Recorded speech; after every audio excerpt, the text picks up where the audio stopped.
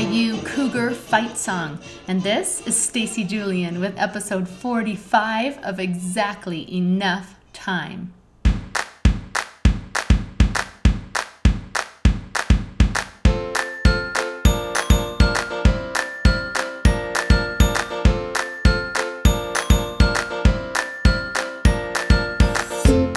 This is a podcast about being present.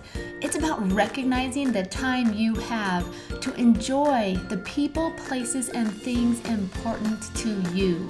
Did you know? We can choose to be curious and playful, to live with intention, and to create connection. I am a life enthusiast and a believer. I tell stories, and I'm so grateful that you are here. Thank you for listening.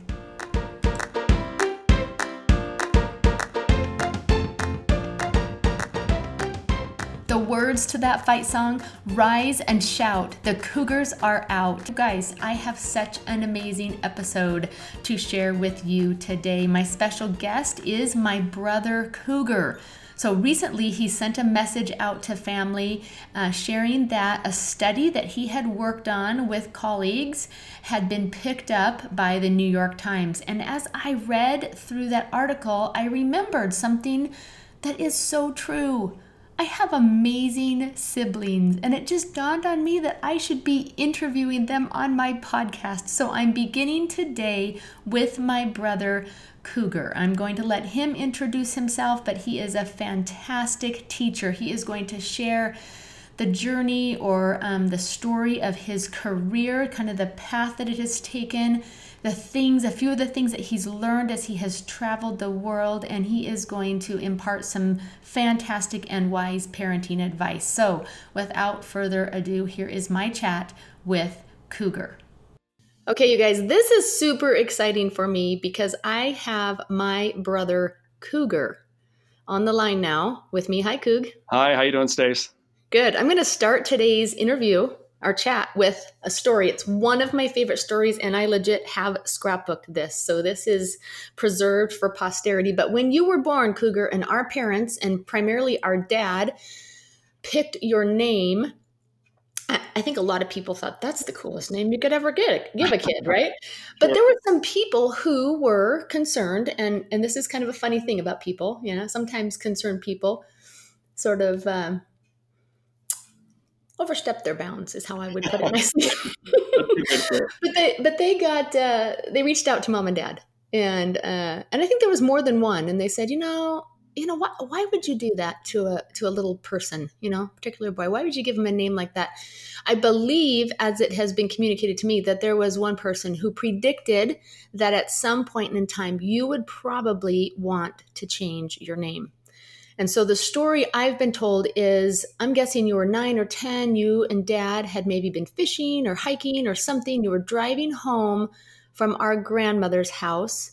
You were sitting in the front seat of a pickup and you turned to dad and you said, "Dad?" He said, "Yeah, I think I want to change my name." That's what I said. I want to change my name. and I imagine he probably had just a moment of like, here it is. They predicted this. So he said, "Okay, son, what would you like your name to be?" And do you remember what you said? Oh, yeah, absolutely. I said, I want to be Cougar Johnson or Cougar Jackson. And my rationale was there are no famous athletes with the last name of Hall. Hall. Yeah. And so then, there was a wash of relief, Can you imagine? And I think, yeah. And dad said, "I don't think we can," I think he said something like, "It's difficult to change your first name, but it's really difficult to change your surname." So then you said, "Okay, then I'm Cougar Hall." Yep. Pretty cool, huh? That's a great story. And so now I'm going to give you a chance to tell a story about me. Oh, I'd love to. Keep it clean, keep it nice. I'd love to. You actually promised. So this story is, I'm not going back as far as you went. I'm just going back, I think 12 years ago. And I think it was 12 years ago in November. You made me promise I would never retell this. So Not a lot you can do about this because we're recording. But at the time I was a high school teacher, and I taught at an alternative school. It was a very small school. Stacy, I think there were 14 faculty members and maybe another 10 or 12 kind of staff, counselor, secretaries, administration folks. Okay. And I had been there for 4 years. And every year in November, right about this time, the principal would have a faculty meeting, and he would lay into us on, these students come from such humble backgrounds. They have so very little that I need you as a faculty to be generous and contribute to this year's Sub for Santa. And I started to resent it, and I knew it was coming. And he laid into us on how we need to all contribute, and we need to change the lives of one or two of the families that we serve. And I remember I went back to my classroom and taught throughout the day, and just frustrated. And I'm going to get emotional. I apologize. I'm like, I just don't make any money. And but I know that I've been blessed, and I really do want to give. And I'm probably going to give $15 or $20. So I'm spending the afternoon trying to decide if I'm going to go 15 or 20. And then I realized, I'm like, there's 14 other people, maybe 14 or 15 other people in the school that are going to donate. So seriously, what are we going to come up with? Is it going to be $250 this year or $300? I was just frustrated. So we got an announcement. So school was over, but teachers stay there for another half an hour. So we got the announcement, and it said, make sure that you write your check for Sub for Santa and leave it with Angela, the secretary, as you head out. And just right then, I had this thought. I'm like, I don't make a lot of money, but I bet I could call some people who do. And I called each of my siblings. And now you're going to kill me for telling this story, but you were the first one I called. And it was about a 30-second phone call. And you said, put me down for X number of dollars. And I picked up the phone again, and I called my brother, and then I called my two younger sisters, and I called my parents. And all of those phone calls, Halls don't talk long on the phone. True. All of those phone calls took about 2 or 3 minutes. And then I was concerned because I had just had family members pledge more money than I had in my bank account. But I have to go write a check. And so I wrote the check, and it was for many, many, many times more than the faculty had put together in the previous year. And I remember I wrote the check, and I handed it to Angela, and she just started to cry. Oh. And I just said, please don't cash this check until next week, please. And then by that time, another secretary had come over, and they're both crying, and they thought it was me. I'm like, no. Only $20 of that is mine. But I thought of that story this morning as I was out for a run, and I thought, this week for my family really kicks off the holiday season, and and I'll just share something. I'm in a much better financial situation now, right, as a recovering high school teacher of 11 years. During that time, I never felt like I was, poor, but I always thought, I hope someday I have more money, not so I can buy more stuff, but I hope someday I can just be generous. Right. And I think that's why I share that story, because you've always been an example of generosity, whether you had a lot or a little. You gave of your time, you gave a listening ear, and you've certainly given money and very thoughtful gifts of time and service. And just recently, as I've had just a little extra spending money, my family, we decided we would pray for opportunities to be generous. I'll just say that's kind of a dangerous thing to pray for, because right. Almost every day for the next 2 or 3 weeks, almost every day there was an opportunity for me to be generous. And wow. And sometimes, like I say, sometimes with time and sometimes with finances.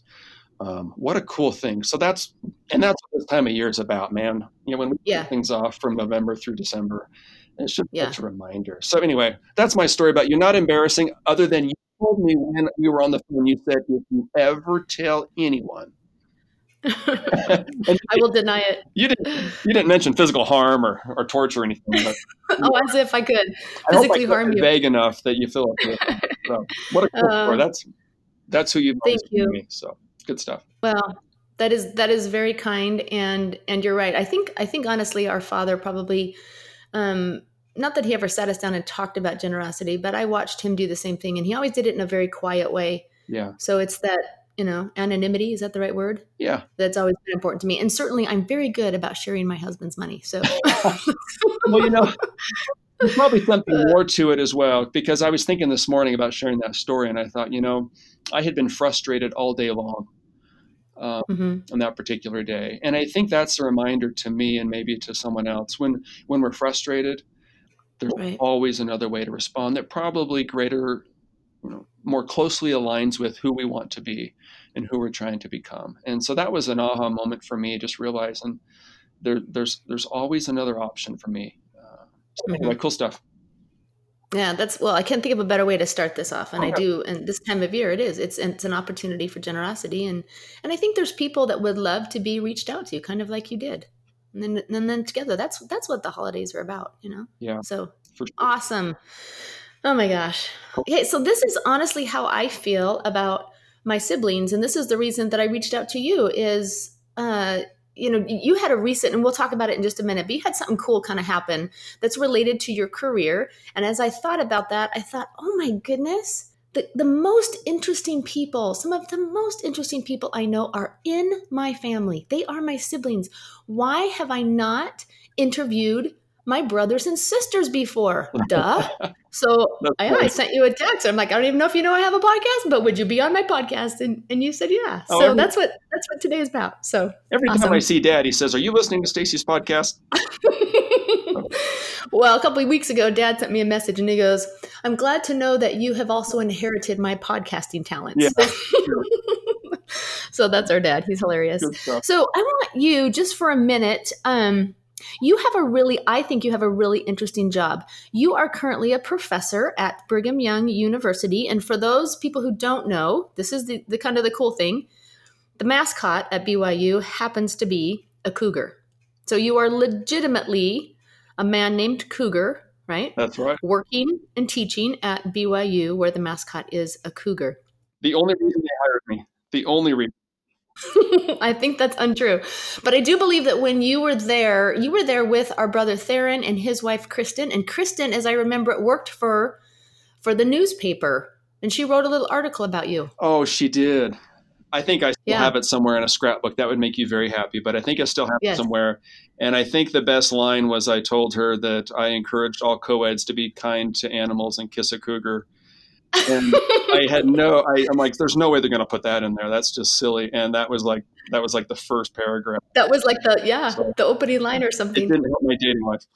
At the time, you did not know. You probably had zero idea that you would return someday as a professor.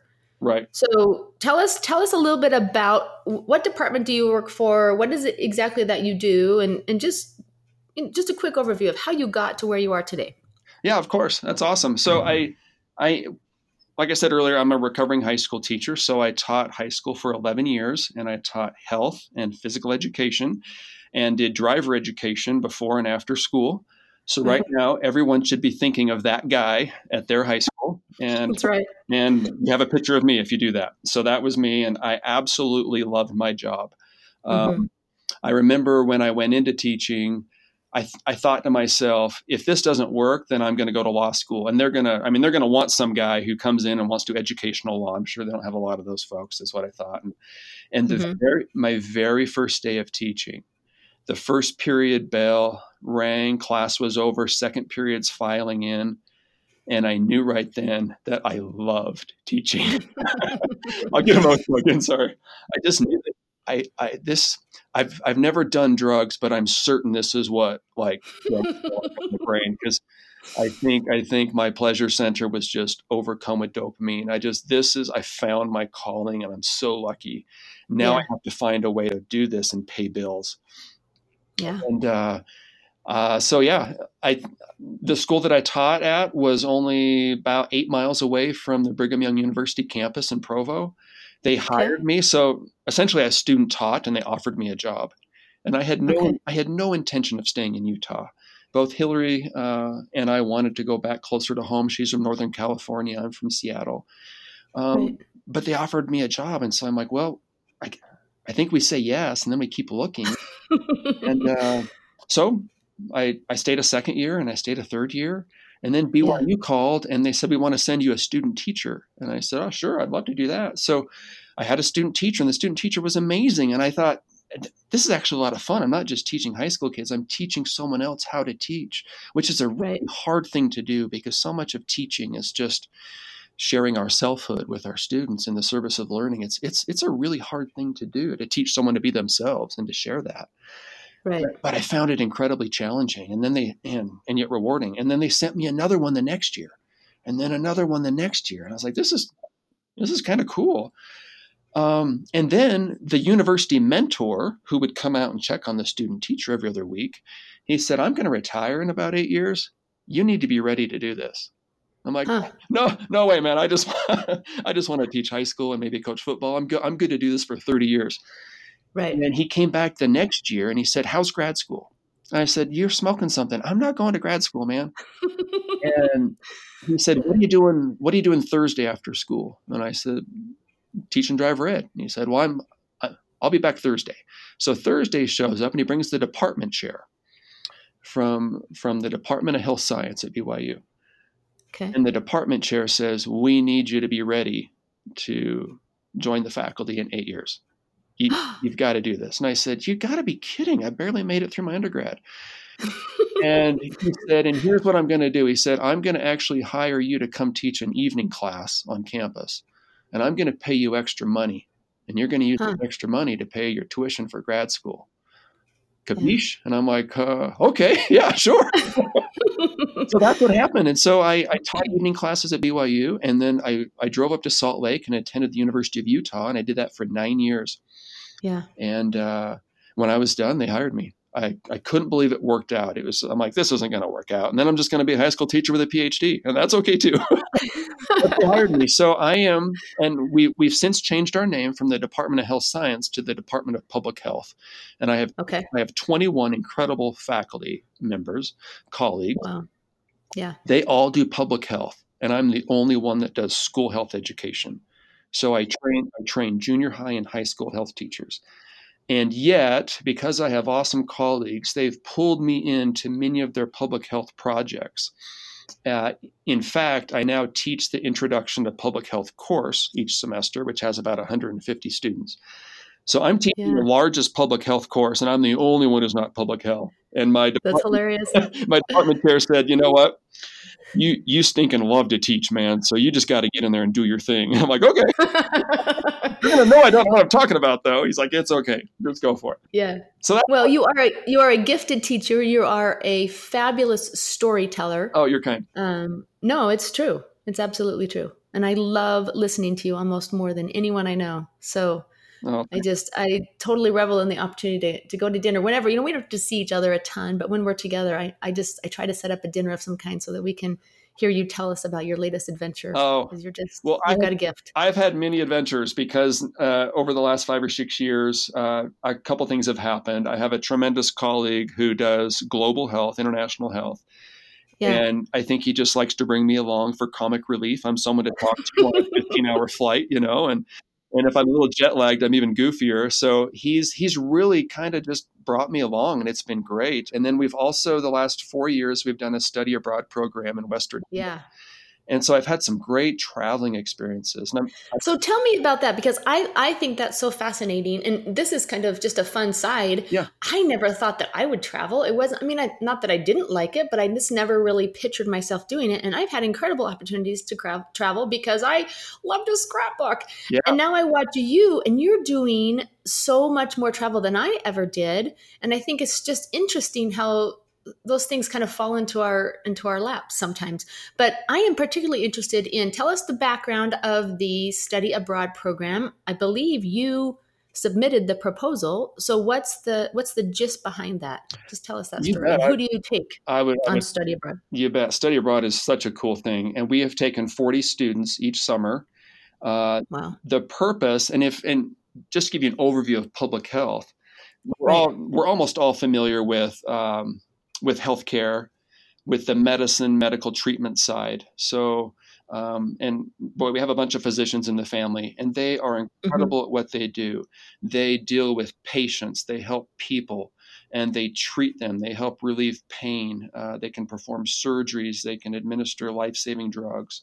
And we so need that. Public health is just the opposite of all those things. Rather than work with patients, we work with populations. And rather than Mm-hmm. deal in treatment, we work in prevention. And it's a very cost effective way to deal with the ailments, which are primarily lifestyle diseases that we deal with in Western cultures. And in Europe, I like to think Europe is probably 10 to 15 years ahead of us on many things, Mm-hmm. everything from music to fashion, but also to public health. And in Europe, in many cities, not all cities, but in many cities, they have built an environment that is really conducive to an active lifestyle. It's just as easy to walk to work or to cycle to work or to take public transportation. It's just as easy to stop by a local market um, with fresh foods and produce, Mm-hmm. as it is to go to Costco, as it is to get in your own car and drive yourself to work and back and forth. So what they've done is Right. they've made, in many aspects, they've made the healthy choice the easy choice, and that's what we're trying to do in public health. Um, Yeah. so we decided, rather than use the traditional model, which has always been to take public health students to the developing world and to try to help disadvantaged, resource poor populations, to help them with Uh-huh. hand washing and talk about exclusive breastfeeding, all things that are really, really important. But rather than take our students to those locations and drop some knowledge and teach some skills on those folks, what if we humbled ourselves a little bit and recognized that while we're an amazing country and have amazing achievements, we lag Uh-huh. behind. We absolutely lag behind on many health indicators. So why don't we go to places where they're doing it better than us? And let's just learn. Let's just soak it up. So that's what Yeah. we've done. And the university liked the proposal, and yeah, so it's been life changing for both myself and my family, but also for the students. They come home and they say, "I will never drive a quarter mile to the grocery store, and I will never drive 2 blocks to go to church. I will never do that Yeah. again. That is just foolishness. I will find more ways to be active." So it's been tons of fun. That's Yeah. amazing. Yeah, And that's amazing. That's awesome. and I think travel for me, I'm a homebody. If I have a full, 72-hour stretch where I don't have to leave my house, that is just glorious. Oh my heavens, I love that. Right. But Right. but it's been good to be pushed and to observe how other people live, for many different reasons. One, it's caused me to change a lot of the things that I do, but it's also just caused me to recognize that I think 1% of the world's population live the way I do. Mm-hmm. I am so tremendously privileged, and Mm-hmm. so, man, for so many reasons, travel is a good thing for us when we have the opportunity, I think. Yeah, absolutely. Totally changes your perspective. So from there, take me to, because now you've talked about, taking those students to Europe, and letting them learn a bit more how to be more active and make healthier choices. You are, however, also involved in some projects that do serve an underserved population, Yeah. right? So talk to me about that real Yeah, quick. those are some of our global health projects. And my colleague's name is Dr. Crookston. And Dr. Crookston, he has a very good relationship with several large nonprofits. And nonprofits, they rely upon donations, but also they often receive very large government grants. But Right. they also rely on consulting with people like Dr. Kristen, who he knows his field. He's very good at monitoring and evaluation and assessment of programs, making sure that what we were hoping was going to happen has happened, and Right. if it didn't, what we need to change next time. And so I've had the opportunity to travel with Dr. Crookston to East Africa. We've been to Kenya a couple times and Tanzania. Those projects have been largely looking at maternal health and preventing stunting, childhood stunting.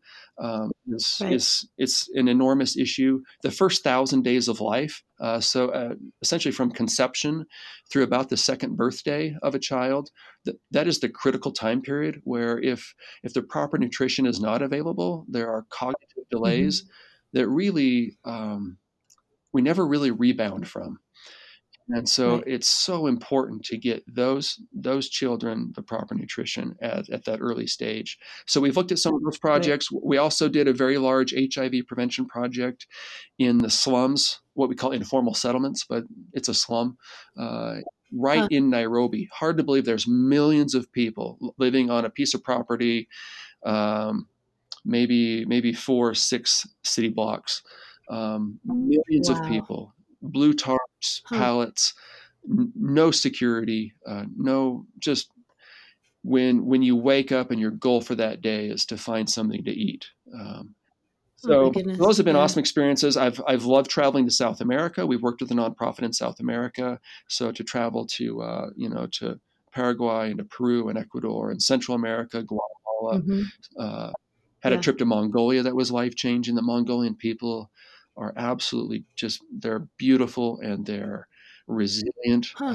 So man, so many incredible experiences. Do you want me to share a story? I mean, No, absolutely. Do I'll it. just share. I want to hear a I'll story. share Okay. one person who's changed my life, and that was about 2 years ago. We were in Tanzania, and Tanzania is on the east coast of Africa. So if you can envision, we've got Kenya just above, and Okay. you've got all the national parks you've heard of. You've heard of Kilimanjaro, and Yeah. you've had friends who've gone on safaris. Much of that happens right there. Okay. But there's an enormous lake. It's called Lake Victoria. It's the size of an ocean. It's like one of the Great Lakes. So we were on the west side of Lake Victoria, right next to Rwanda. So just to kind of give you kind of a frame of reference. And we were working with a sister named Sister Margaret. She's a Catholic nun. She's 65 years old, and she became a nun at age 15. This woman she has dedicated her life to the ministry and to easing the pain and suffering of those around her. She is an angel. And we went from village to village, and we were interviewing women and asking about what they were feeding their kids and how they were overcoming their challenges. And at almost every village we went to, the women would come out and they would sing, and then they would do a dance for us. And then there were hugs all around, and then we would have some food. And everywhere we went, it was just joy. Like we sing and dance for the holidays and for birthdays, but not on a Wednesday afternoon. Where we went, it was song and dance, and the contrast between the dark skin and the beautiful white smiles. It's just seared on my brain, just pure joy. And at one point I said to Sister Margaret, Sister Margaret, where I live, we're dealing with epic proportions of anxiety and depression, even in my own family, Sister Margaret. We have an epidemic right now of teen suicide. And she said, Cougar, it's very, very difficult to be happy when you have so much. I laughed and I cried inside. I just thought, there's so much truth to that. That I think it's inside of us. It's on our DNA to struggle. Interesting. The burdens that we feel, they give us traction. That gives us momentum, and we are so much more resilient as human beings. When we have an innate desire to progress and to improve and to change. And so when you lack those opportunities, that I think that's so fascinating. Isn't that crazy? It is, it's crazy true. It's interesting. Just this weekend, I was thinking about my family, and I know there's so many ways I can improve as a dad. I mean, gosh, it's a big list. Yeah. But I was thinking, my kids, we actually never argue. There's never contention. And I think to my home growing up, and when did we argue? It was because Stacy was in the bathroom and I need to get ready for school. And because we had one my brother's punching me. He's like, I'm next. And I'm like, no, I'm next. I'm going to pee my pants. He's like, no. And so we argued over those things. And then we would, after school, I'd want to watch TV. And there's Yeah. one TV and there's 4 stations. And it's in the same Right. room as a piano that Stacy plays and drums that my brother Henry plays. So we argue, right? We argue about what we're gonna Right. watch and who gets to use the bathroom and for Right. how long. Well, my kids, Right. all of my kids have their own bathroom. My Right. kids all watch their own shows on their own phone or their Mhm. own device. There's never a friction point. And I actually Mhm. think I need to create more friction points because I'm afraid Mm. what's gonna happen is my kids have never dealt with just those. I mean, we all deal with adversity, but they don't deal with those minor points of irritation, and they haven't learned to Interesting. communicate those things, to communicate. Or negotiate. Think of the negotiation that went on in our Yeah, we home, learned how to you know? problem solve, we learned patience, Yeah. and I just Yeah. think there's so much there. So I contrast that with what Sister Margaret's saying, and I think, there's probably blessings to be found in the struggle. And just in some of Interesting. those that my kids are shielded from, that I'm shielded from. Heck, I don't care what they're watching. I'm watching Yeah. my show in my room. And so, I don't know, just Right. some random musings, but I think there's so much there. I think life is supposed to be trying and challenging. And rather than complain and feel helpless and feel like a Mhm. victim, I should recognize those as awesome opportunities to stretch, to grow, to be better. So I'm Yeah. curious, with that realization, do you have any ideas? I have a lot of moms, Yeah. with children, that span a wide, age range. Do you have any ideas for how you can create a little bit more intentional Well, friction in your home? Because that's, I wish I were I I don't wish I were know. smarter. Um, I Yeah. But I do think that the realization alone is important. sure. You know what I mean? So, Well, let me just share one thing. I think I can be slower to rescuing my children. I think yeah. maybe the most important thing I can say as a dad is, I'm sure you're frustrated. What Yeah. will you do different next time? I'm hearing your frustration. I'm feeling your frustration. It feels unfair to me, and yet I'm wondering, um, what do you think should be done, and what are you willing to do about it? I mean, Mhm. my knee jerk reaction is to make everything okay, and I think sometimes those protective rationales might be cheating my kids from a few opportunities to Mm, grow and to stretch. And I'm not advocating for abuse or neglect, not in any stretch, but I think just be slower to rescue and to make everything okay. Let Hold your right. tongue and let them work a few things out, and then discuss after how it went and what they think they'll do different next time. I think that might be a good way to go for me, at least. So, Wow. I love my that. poor kids. I love that. So now I'm trying to Yeah, decide because there was actually something I wanted you to share, and I think this is just going to be a little bit oh, that's longer okay. episode because No, you're too yeah, this is interesting to fun. me. So yeah, our last name is Hall, and for many many years now, every other summer? Every other summer we have. I think I could remember. We have a Hall reunion. The funny thing is, we have this little tradition of using our last name to come up with a theme or just something to title almost our reunion with. And we take turns being in charge.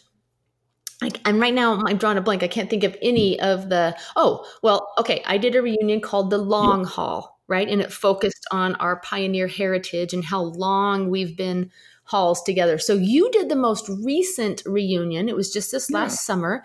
You called it the Hall Academy, and it was actually hosted in this coolest place. It's an old yeah. school that this young couple has bought. They're renovating it and for the purpose of hosting family events. So that was kind of cool. But my favorite part of the reunion was the study hall, which we met morning. Did we meet in the evenings too? At Yeah, least once a day. yeah. And you invited each of the siblings to come prepared to share a little bit about their career path and maybe how they have in their own life made decisions around learning and not just academic learning, but also spiritual learning. You drew from a scripture that encourages us to learn by study and also learn by faith. So there was an opportunity for each of us to talk about, again, like a career path type learning and then more of a spiritual faith based learning. Um, but you shared something Uh, and I, it's funny because when I texted you, I said, Cougar, come on and talk to us about emotional intelligence. And you're like, huh? Which obviously you've done some work and some study, because I called it the wrong thing. What you actually shared with us was this concept of what is called locus of control. Yeah. And I thought it was so fascinating. So can you summarize kind of that message? Because I've thought back on it so often since you shared it at the reunion. You Can you bet. do I that would for me? love to. I would love Okay. to.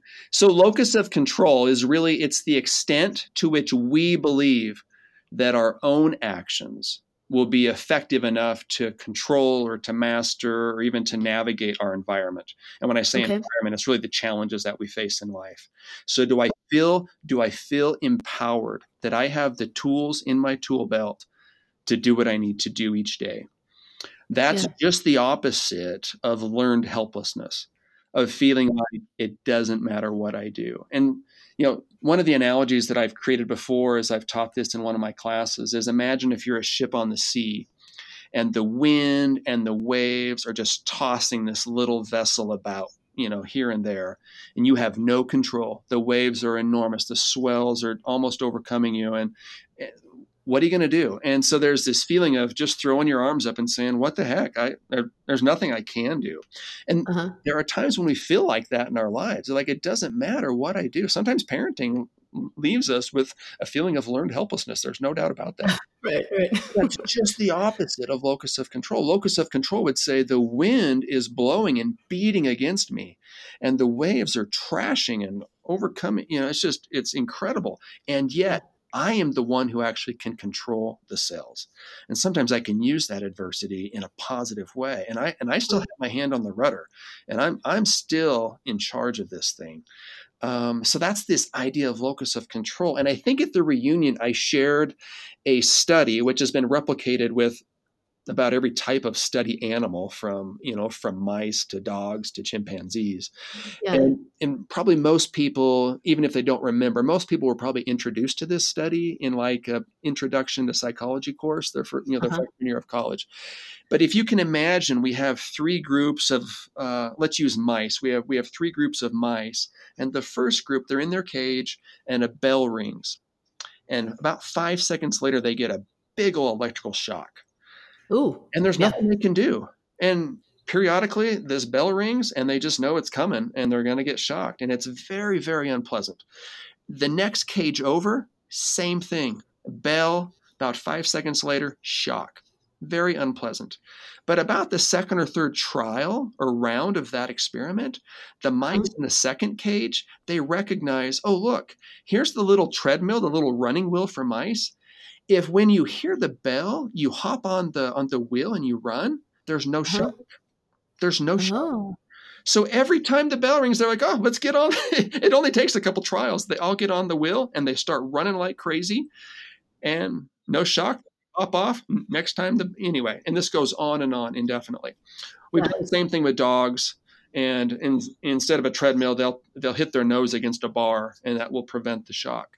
So what we Right. have is we have this challenge, and yet they've learned that they can control the outcome by Huh. by doing something. And it doesn't matter what it is. If there's something for them, they will find it and they will do it to control their environment. It's a great Yeah. experiment of locus of control.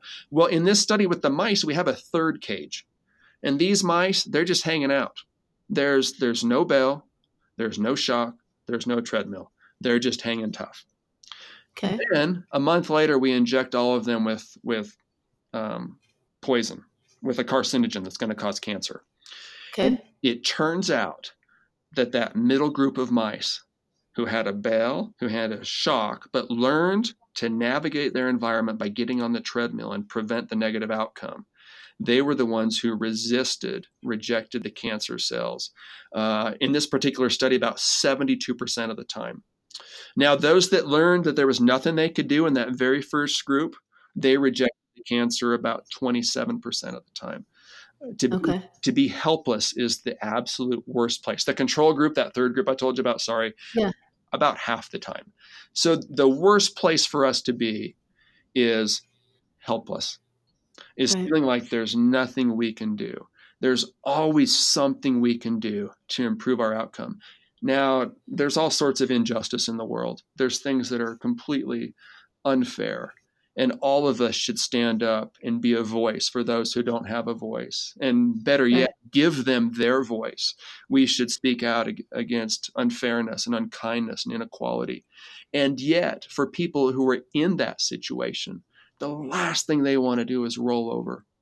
They want to keep looking. Where's that treadmill? Where's that proverbial treadmill or bar that they can learn to manage those difficulties and lessen that shock? So I think that's really cool, that this idea of locus of control. I'm rambling way too much. There's a really cool story in one of the textbooks I use, and it's about a prisoner of war during, I think, the first Desert Storm. And so he's being held hostage. He's being treated very poorly, and he has almost no food. I think they give him like a half a piece of bread every day. But he decides to save a portion of that bread every day, and he spends most of his day organizing his cell, cleaning, dusting. And when people come by, it's typically guards who come by and treat him unkindly. He always says to them, "Hey, it's nice to see you. Do you have a moment to come in and visit? Can I offer you some bread?"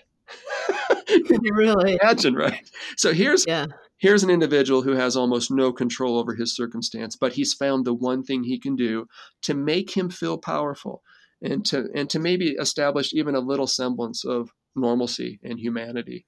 I think, and I'm totally off topic, but I went to this past week. I was in DC, and I was able to go to the Holocaust Museum. Oh. And I've actually been to some prison camps in Germany, some concentration camps. It's the most sobering experience I think a human can have, just to be witness to sheer evil. And about halfway through the Holocaust Museum, I said to my colleague, I said, "Humans suck." I was pretty emotional too. I said, "We suck." And he had great wisdom. He said, "And they're also amazing." Yeah. He said, "Think about those people who did risk their entire lives to save a family, to save an individual. And think of the incredible men and women who stormed beaches and jumped out of helicopters and airplanes." He said, "Humans are amazing." Like, that's true too. We suck, and we're amazing. I don't know. I mean, I'm sorry to get emotional. Those are things that tear at your heart, just tug at your heart. But we're so much stronger and so much more resilient than we know. And we forget that because of the ease of the way and how comfortable our lives are. There's so much goodness and strength inside of us. I'm sorry about being I apologize. No, and it's interesting because and I don't know, because you're the one doing most of the talking. You might feel like you're rambling, but you're not. There is an absolute thread that has run through our entire conversation.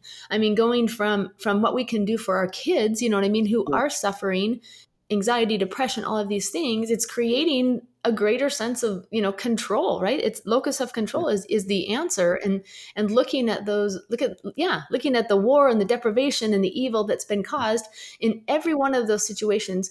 And Mr. Rogers is one of my favorites. Okay. And there happens to be a movie coming out very, very soon about Mr. Rogers. But his line that I always think of is, he says, when you're in the midst of tragedy, regardless of how it's caused, you look for the helpers.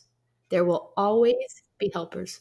And so the helpers are clearly the people who have a sense of the control, or at least the contribution, right, that they can create in a situation. So. Yes. Oh man, bro, I just love you. I don't know if anyone else is going to want to listen to me. It's great that you and I like to talk. No one else is going to find this interesting, I'm afraid. If nothing else, this is recorded for posterity. Yeah, so, but I think I'm pretty sure that there's some people that are going to find value in what you've shared today. So, just want to thank you so very much for your time. So here's the deal. At the end of my podcast, I hope you're ready. Yes.